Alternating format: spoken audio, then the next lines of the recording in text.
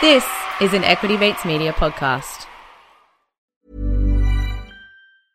I'm Sandra, and I'm just the professional your small business was looking for. But you didn't hire me because you didn't use LinkedIn Jobs. LinkedIn has professionals you can't find anywhere else, including those who aren't actively looking for a new job, but might be open to the perfect role, like me. In a given month, over 70% of LinkedIn users don't visit other leading job sites. So if you're not looking on LinkedIn, you'll miss out on great candidates like Sandra. Start hiring professionals like a professional. Post your free job on linkedin.com/people today. Have a listen to this. Have a listen to this. Now, that kind of talk this week dragged Australia's share market to a two-year low. There are, of course, complex reasons for that. He was the big spender. The big spender. Doing the grocery shopping could take a huge chunk out of the family budget. And that's finance. Hello and welcome to Comedian versus Economist. We demystify the world of money and help you get a handle on the bigger picture. My name's Adam and we're joined as always by my little older brother and real-life economist, Thomas. Hi, Thomas. Yeah, g'day, Adam. How are you? I'm doing pretty well, thank you. Big welcome to you out there if you're tuning in for the first time, or indeed welcome back if you're a regular listener of our little podcast that we like to do. Thank you very much for joining us. Thomas, big show coming up this week. Big show, two bigs.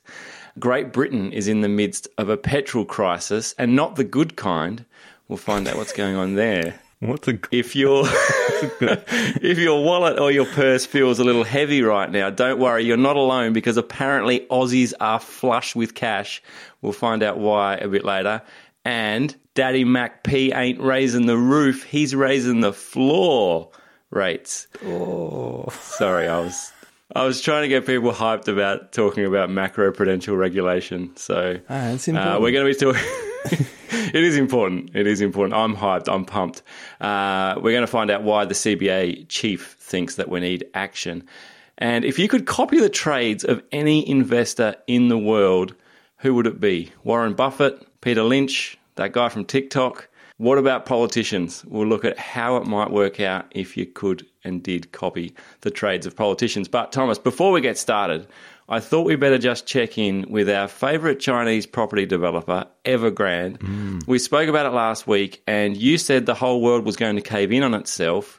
I couldn't help but notice we're still here. What happened? Nobody knows. This is a short answer to that question. Right. So just to quickly recap, Evergrande had some interest payments due on Wednesday or Thursday, our time, and they didn't make them, or maybe they did. So yeah, they thought they were going to default, and that was going to spark a whole bit of financial contagion as a potential threat. So that day came and went. There were some reports that they had made their payment and everything was okay. There were also reports that they had missed their payment. So we're not sure about that. It's not totally clear. And then there were reports that the Chinese government was going to come in and bail them out. And then there were other reports that said the Chinese government was actually not going to come in and bail them out. And then markets responded positively, either... Of course they did. Either because they'd made their payments and everything looked okay, or they were so broke now that the government had to step in and bail them out. Right. So one of those narratives might be true. Either way, markets were solid. They got the jitters midweek, and then sort of by Friday and today they're back on track, it seems. But it's still who knows? Like, once they miss that interest payment, they're in default for 30 days before they're like insolvent, I think, or whatever the technical definition is. Right. So there's still a window where stuff can sort of, it's still got to figure itself out. They might be off talking to like a loan shark at the moment, just like... They're just hawking some jewellery and stuff. Discussing terms of like 40% interest with a guy who works out of a shed down by the docks. Right. Oh, well, we'll keep an eye on it, that's for sure. It did, I mean, people were saying it had the potential to be massive. So, yeah, everyone's eyes are still on it, but it's not clear how it's playing out just yet. Unusual not to get that real crystal clarity out of state-sponsored Chinese corporations, isn't it? No, they're known for their transparency and integrity of data. That's One of the things they're famous for. Yeah. This is really something's really odd here. Yeah. All right. Well, why don't we move on to an actual crisis that's unfolding, and that is in Great Britain. People are queued up for miles and miles around to get petrol. What's going on there? Yeah, almost half of all the petrol stations ran dry on the weekend in the UK. Yeah, massive. It's huge. Yeah, so there's queues. It turned into seemed like a bit of a petrol run. And then so the UK media is saying that Boris Johnson's looking into getting the soldiers involved, getting the army to deliver the petrol. The business secretary, Kwasi Kwarteng, pretty sure I nailed that, said he'd suspended oil industry competition laws to enable the petrol companies to talk to each other. So normally they're not allowed to talk about what's going on in case they collude on the price. But he's saying, no, you're allowed to talk to each other now because it's all gone a bit wobbly. Not just a misprint on a shopper docket or something, was it? Where they're like 90 cents a litre off. Because you know what people are like when there's like 8 cents a litre off. That was like near you, but around here, people clamouring over themselves to get 10 cents a litre off their petrol with their... It's probably not a shopper docket anymore. What is it, like a Woolies card or something? But yeah. So the head of the Petrol Association in the UK came out and said it was just panic buying. There was some seeds of truth that there was a bit of a shortage of truckers, and so they weren't able to distribute the fuel as smoothly as they normally would. That led into some panic buying and a bit of a run on the petrol stations and that sort of... A la toilet paper March 2020. Yes, the great toilet paper rush of 2020, that's right. So apparently it all comes down to the truckers. So there's 100,000 vacancies in the trucking industry right now. And there's a shortage of truckies because the COVID pandemic meant that 40,000 driving tests were meant to happen and never happened. So there's a whole lot, that sort of blocked the flow of new drivers coming in. Right. 20,000 European drivers left Britain, because of Brexit and other business. And then in the past 18 months, 50,000 have retired or just quit. Wow. Yeah, so a huge shortage of truckies. That's massive. Yeah, massive. So these big petrol tankers can't get around the country and distribute the fuel.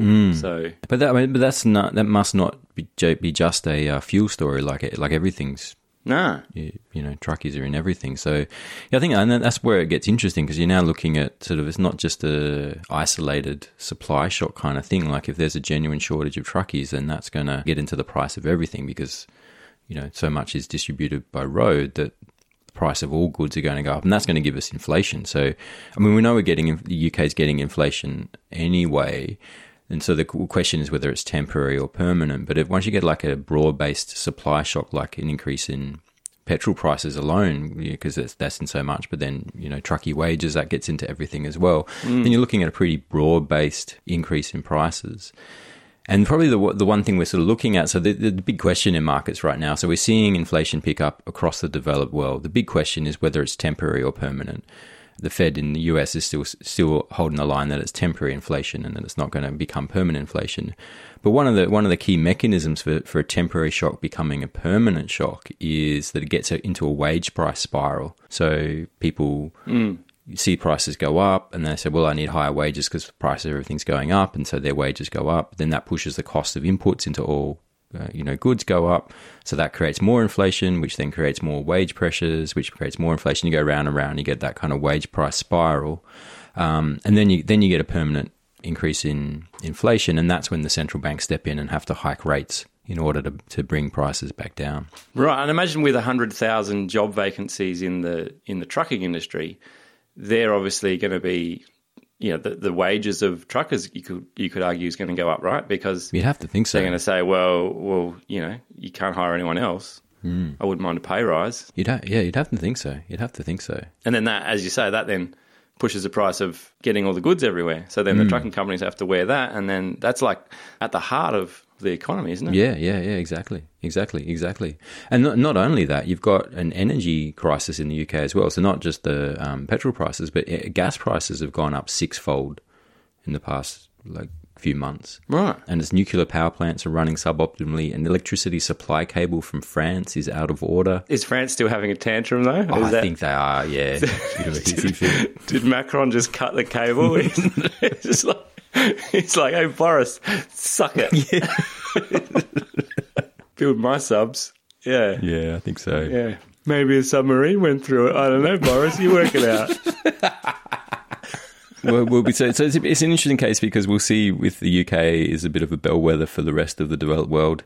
We had Norway raised interest rates this week, so they're the first major economy to do that, starting to normalise rates from the record lows we saw post-COVID. So UK might not be far behind them. We'll have to see. All right, very good. Well, CBA this week, they had put some data out, didn't they, that said that Aussies are saving more now during COVID than they ever have, or at least in a long time. Yeah. So one of the things that's come out of COVID is CBA started releasing this data from their internal accounts. So they can track money coming into their savings accounts of their customers and money going out, and they're using that to sort of report on sort of these aggregate trends. But it's really timely data. It's like up to the minute, which is something that the ABS struggles to do because they've got the survey lags and all of that sort of business.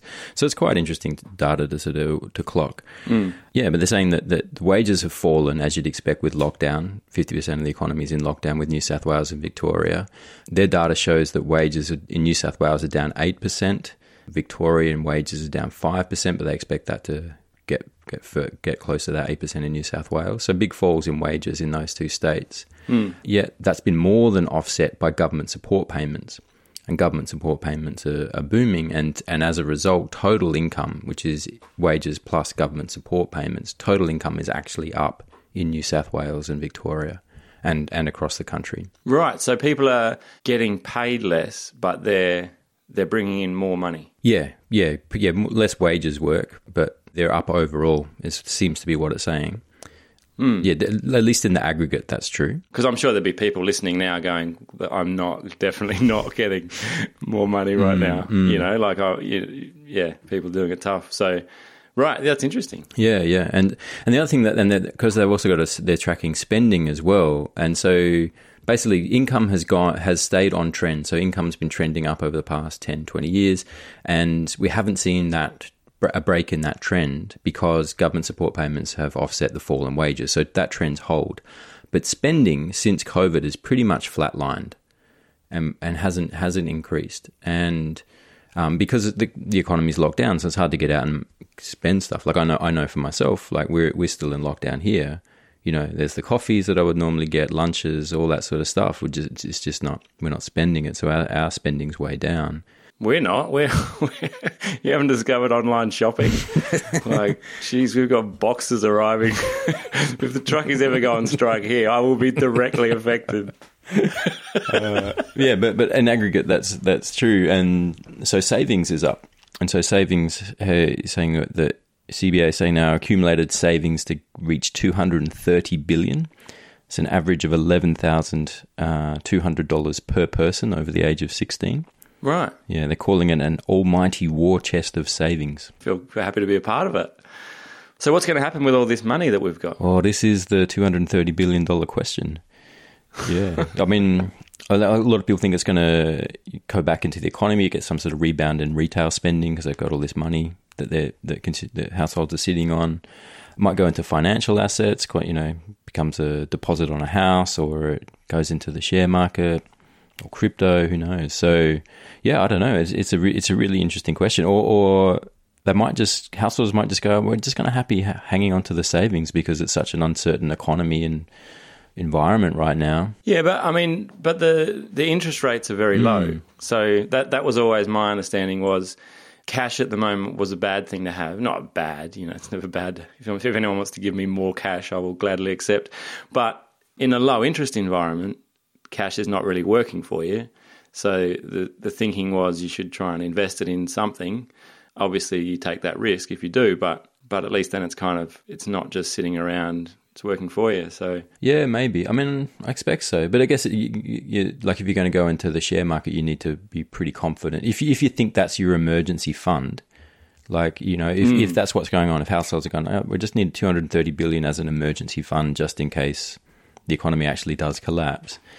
If that's for the reason you're holding it, you're not going to stick your emergency fund in the share market because your emergency probably involves a share market collapse, I'm guessing. Best keep it safely in crypto. Yeah. Just hodl that Bitcoin. Right. I mean, I reckon, surely a lot of people, travel is going to be the big winner for me. We're seeing that in the US. Like when the US started opening up, travel came back very quickly. Yeah, it'd have to. People have been locked up, like for ages. And if you've been locked up for ages and then you come out of lockup with tons of cash, then you're going to spend it on getting out of the, if you've been locked in a box, getting out of the box as far away as you can. Yeah. Probably the best analogy would be like fly in, fly out workers, like they're stuck in the mines for weeks at a time racking up cash. Then they get let loose and it's on. I got a couple of mates that are FIFO workers and it's just when they get out, it's on like Donkey Kong. Yeah. They're just, I wouldn't say investing, but certainly spending. Yeah. That's for sure. Good chance of that, I reckon. All right, very good. Why don't we take a quick break here? We'll get a word from this week's sponsor and we'll be back with more Comedian versus Economist after this. See you soon. Hiring for your small business? If you're not looking for professionals on LinkedIn, you're looking in the wrong place. That's like looking for your car keys in a fish tank. LinkedIn helps you hire professionals you can't find anywhere else, even those who aren't actively searching for a new job but might be open to the perfect role. In a given month, over 70% of LinkedIn users don't even visit other leading job sites. So start looking in the right place. With LinkedIn, you can hire professionals like a professional. Post your free job on linkedin.com/people today.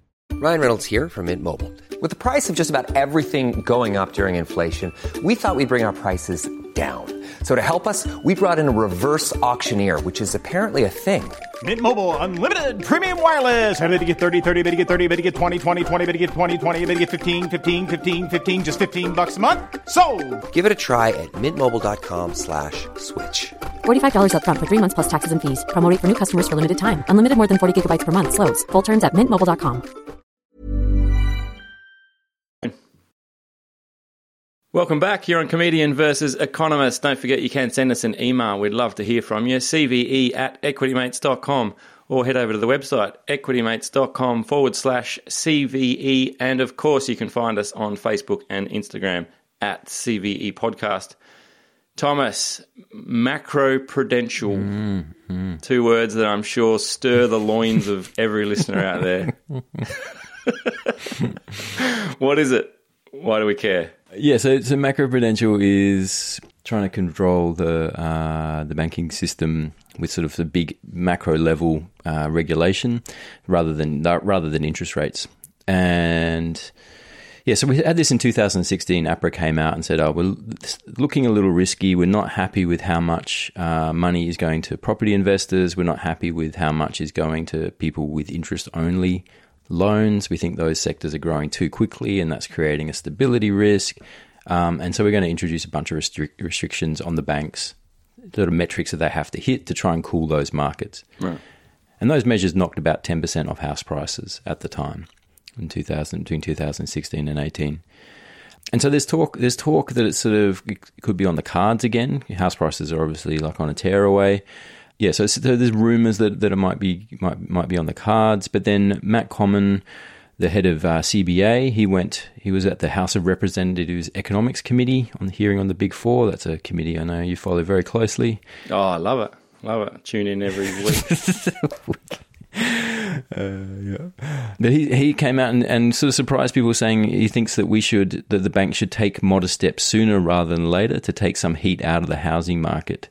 Saying if we look at the simple numbers and the relative growth rates of housing over the last 12 months, I'm not concerned about the period just gone, but in terms of increasing housing debt and increasing house prices, we are increasingly concerned. So is he talking to the other banks then when he's saying that, or is he suggesting the RBA needs to do something about it? Yeah, no, he's saying that to the other banks. So he's saying that he has upped his the CBA's floor rate. You mentioned in the intro the benchmark floor rate to 5.25%. They've nudged that up from 5.1%. So if you go for a mortgage and they assess your serviceability, can you afford to pay this loan back?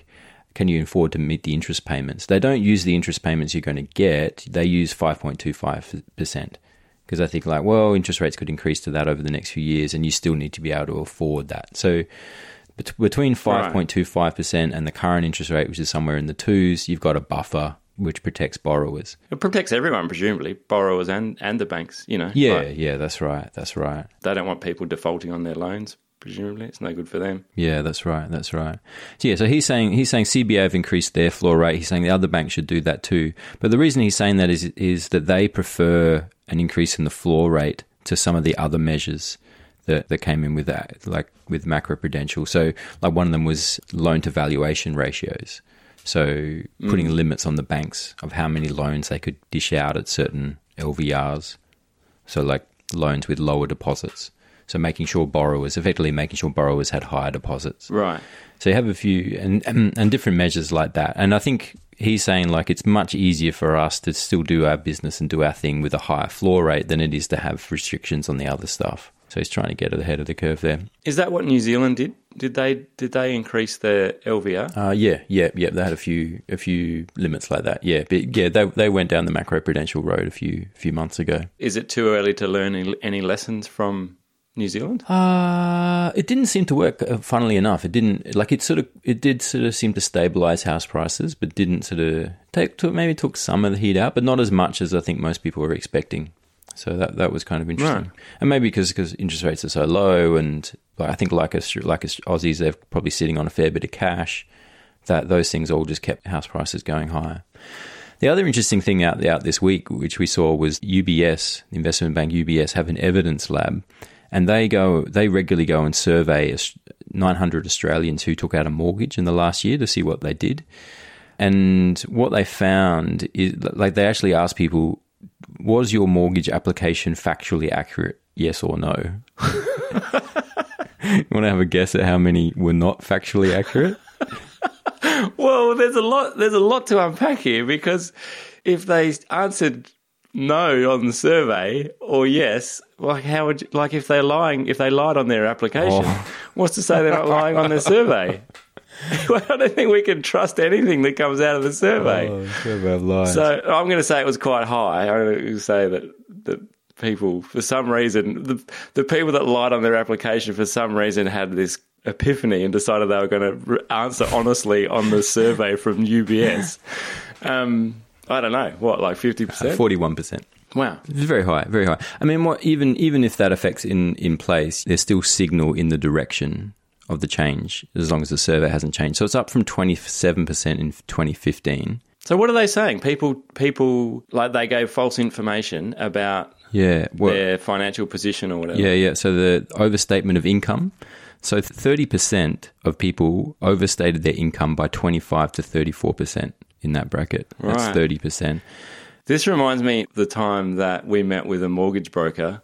Yeah. And my wife Anna was wearing a puffer jacket in like spring because we didn't want the mortgage broker to know that she was pregnant, because we wanted to include her income in all calculations, and we didn't want anyone to have any reason to think that we wouldn't both be fully employed.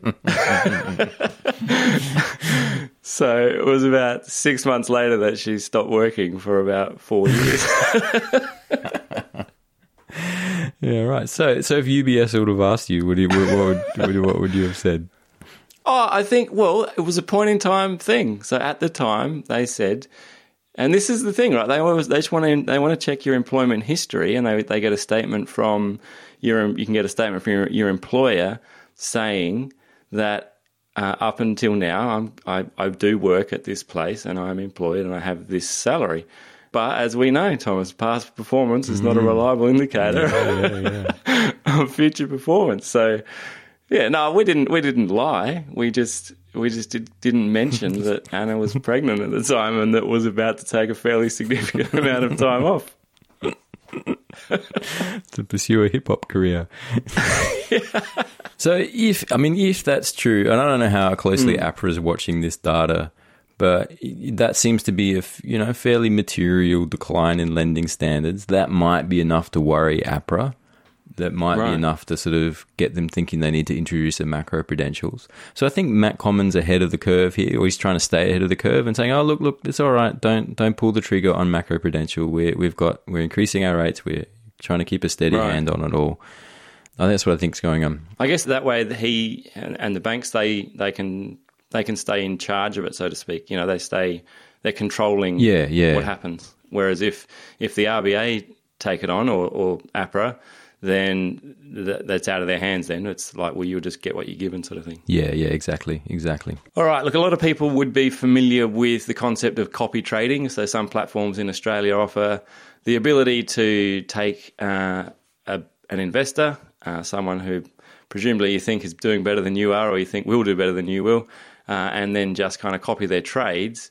But in America, there's a new platform that allows you to copy politicians' trades. Is that right? Yeah, that's what we learnt this week. Or there's a few things actually. So it's CEO Watch List, or Iris is a company this guy's founded. So basically what happened is there's this law in the US called the Stock Act that requires lawmakers to disclose stock trades that they've made or their spouses made within 45 days. Right. So this guy set up a company called Iris that tracks that and then sends you a push notification every time there's one of those lawmakers that you follow has disclosed a stock trade, and then you can decide if you want to follow them into that trade or not.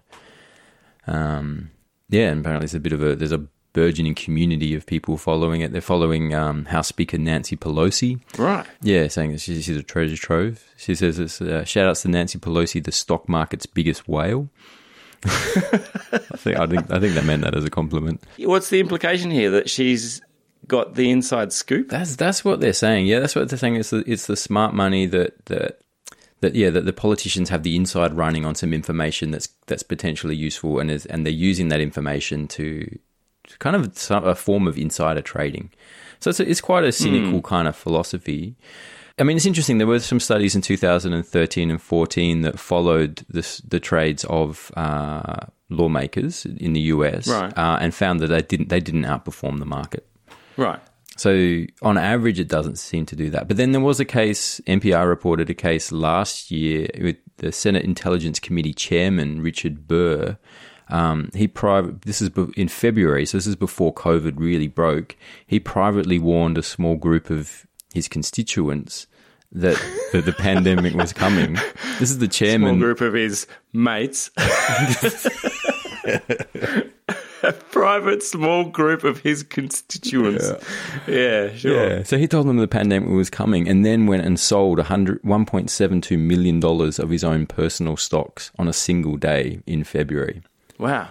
Yeah, so this is the Senate Intelligence Committee chairman, right? So he's obviously got a sense of what's coming and is like, okay, this is about to hit the fan, and he's bailed on it. So I'm guessing as a long run strategy, it's probably you're not going to outperform the market just by copy trading Nancy Pelosi, but there might be signal in particular circumstances like a pandemic or something like that, where following the Intelligence Committee chairman's trades could be very useful. Though 45 days would have put you well into the crash, so probably too late.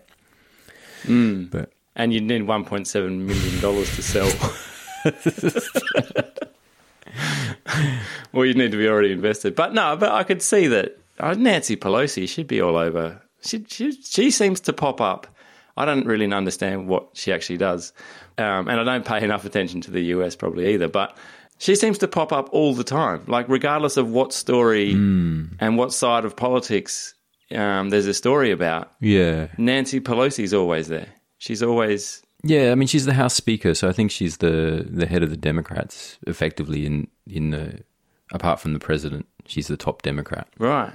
Okay. So that's why you hear a lot from her. And she's a bit of a traitor. Well, no, she's not. So it's her partner. Her partner's like I don't know what he does, but it's his trades that they're watching. She doesn't trade anything at all. That's a red flag already. Like Nancy's not trading herself. It's just her partner is trading. That's just like not following, I don't know, Hansi Cronje's bets because he can't bet. Just you follow his corrupt Indian bookie instead. Yeah. Sounds pretty dodge. Yeah. So I don't know. Maybe you want to follow that. The other thing with copy trading, I did a little bit, like it's sort of a new phenomenon. So there's not a lot of data on it. But the Harvard Business Review did a study, and what they found is sort of like you can either be like a total solo trader, or you can run with the herd, what they call with social trading, and just do whatever the herd's doing. But the best performing strategy they found was a mix of both. So running your own show, but then also learning from the signals in the social hive mind, effectively. Yeah, that's ridiculous. Like this, I get what you're saying. Yeah, take it up with the Harvard Business Review. I did also. It just happened today that I read a reference to a study that was. Oh, you did your own research, did you? Yeah. Yeah, we did. Well, I'm very well read. I read an article today that referenced a study that talked about someone who threw darts at a board that contained stocks and they outperformed the market. Yeah. And where I read that reference was an article that talked about a hamster that was picking crypto stocks. Is up 24%. And it's up 24%. So I just don't want to lead people astray here. Like, I think, yeah, you can say, once you start saying, well, you can go your own way, or you can go with the herd, or you can do like a hybrid approach, it all just sounds a lot like you're just having a bit each way and taking a punt and having a guess at what might do well without really any understanding. And you might do well. You might do well. What you really need to do is listen to a macro podcast, I think, about the share market and trading. Wouldn't that be good? That's gonna put you ahead of the herd. Yeah, absolutely. All right. Hey, thank you very much for tuning in. I hope you've enjoyed the show. Don't forget, you can leave us a review on iTunes. We'd really love it if you did that. That helps us out. And, of course, there's lots of other great podcasts from Equity Mates Media to get your ears around. Equity Mates Investing Podcast. Get started investing. You're in good company. Talk money to me. Lots going on. Thomas, that does us for this week. Thank you for your company. Thank you. And we'll talk to you again next week. See you then. Comedian vs. Economist is a product of Equity Mates Media. All information in this podcast is for education and entertainment purposes only. It is not intended as a substitute for professional finance, legal, or tax advice. The hosts of Comedian vs. Economist are not financial professionals and are not aware of your personal financial circumstances. Before making any financial decisions, you should read the product disclosure statement and, if necessary, consult a licensed financial professional. Do not take financial advice from a podcast.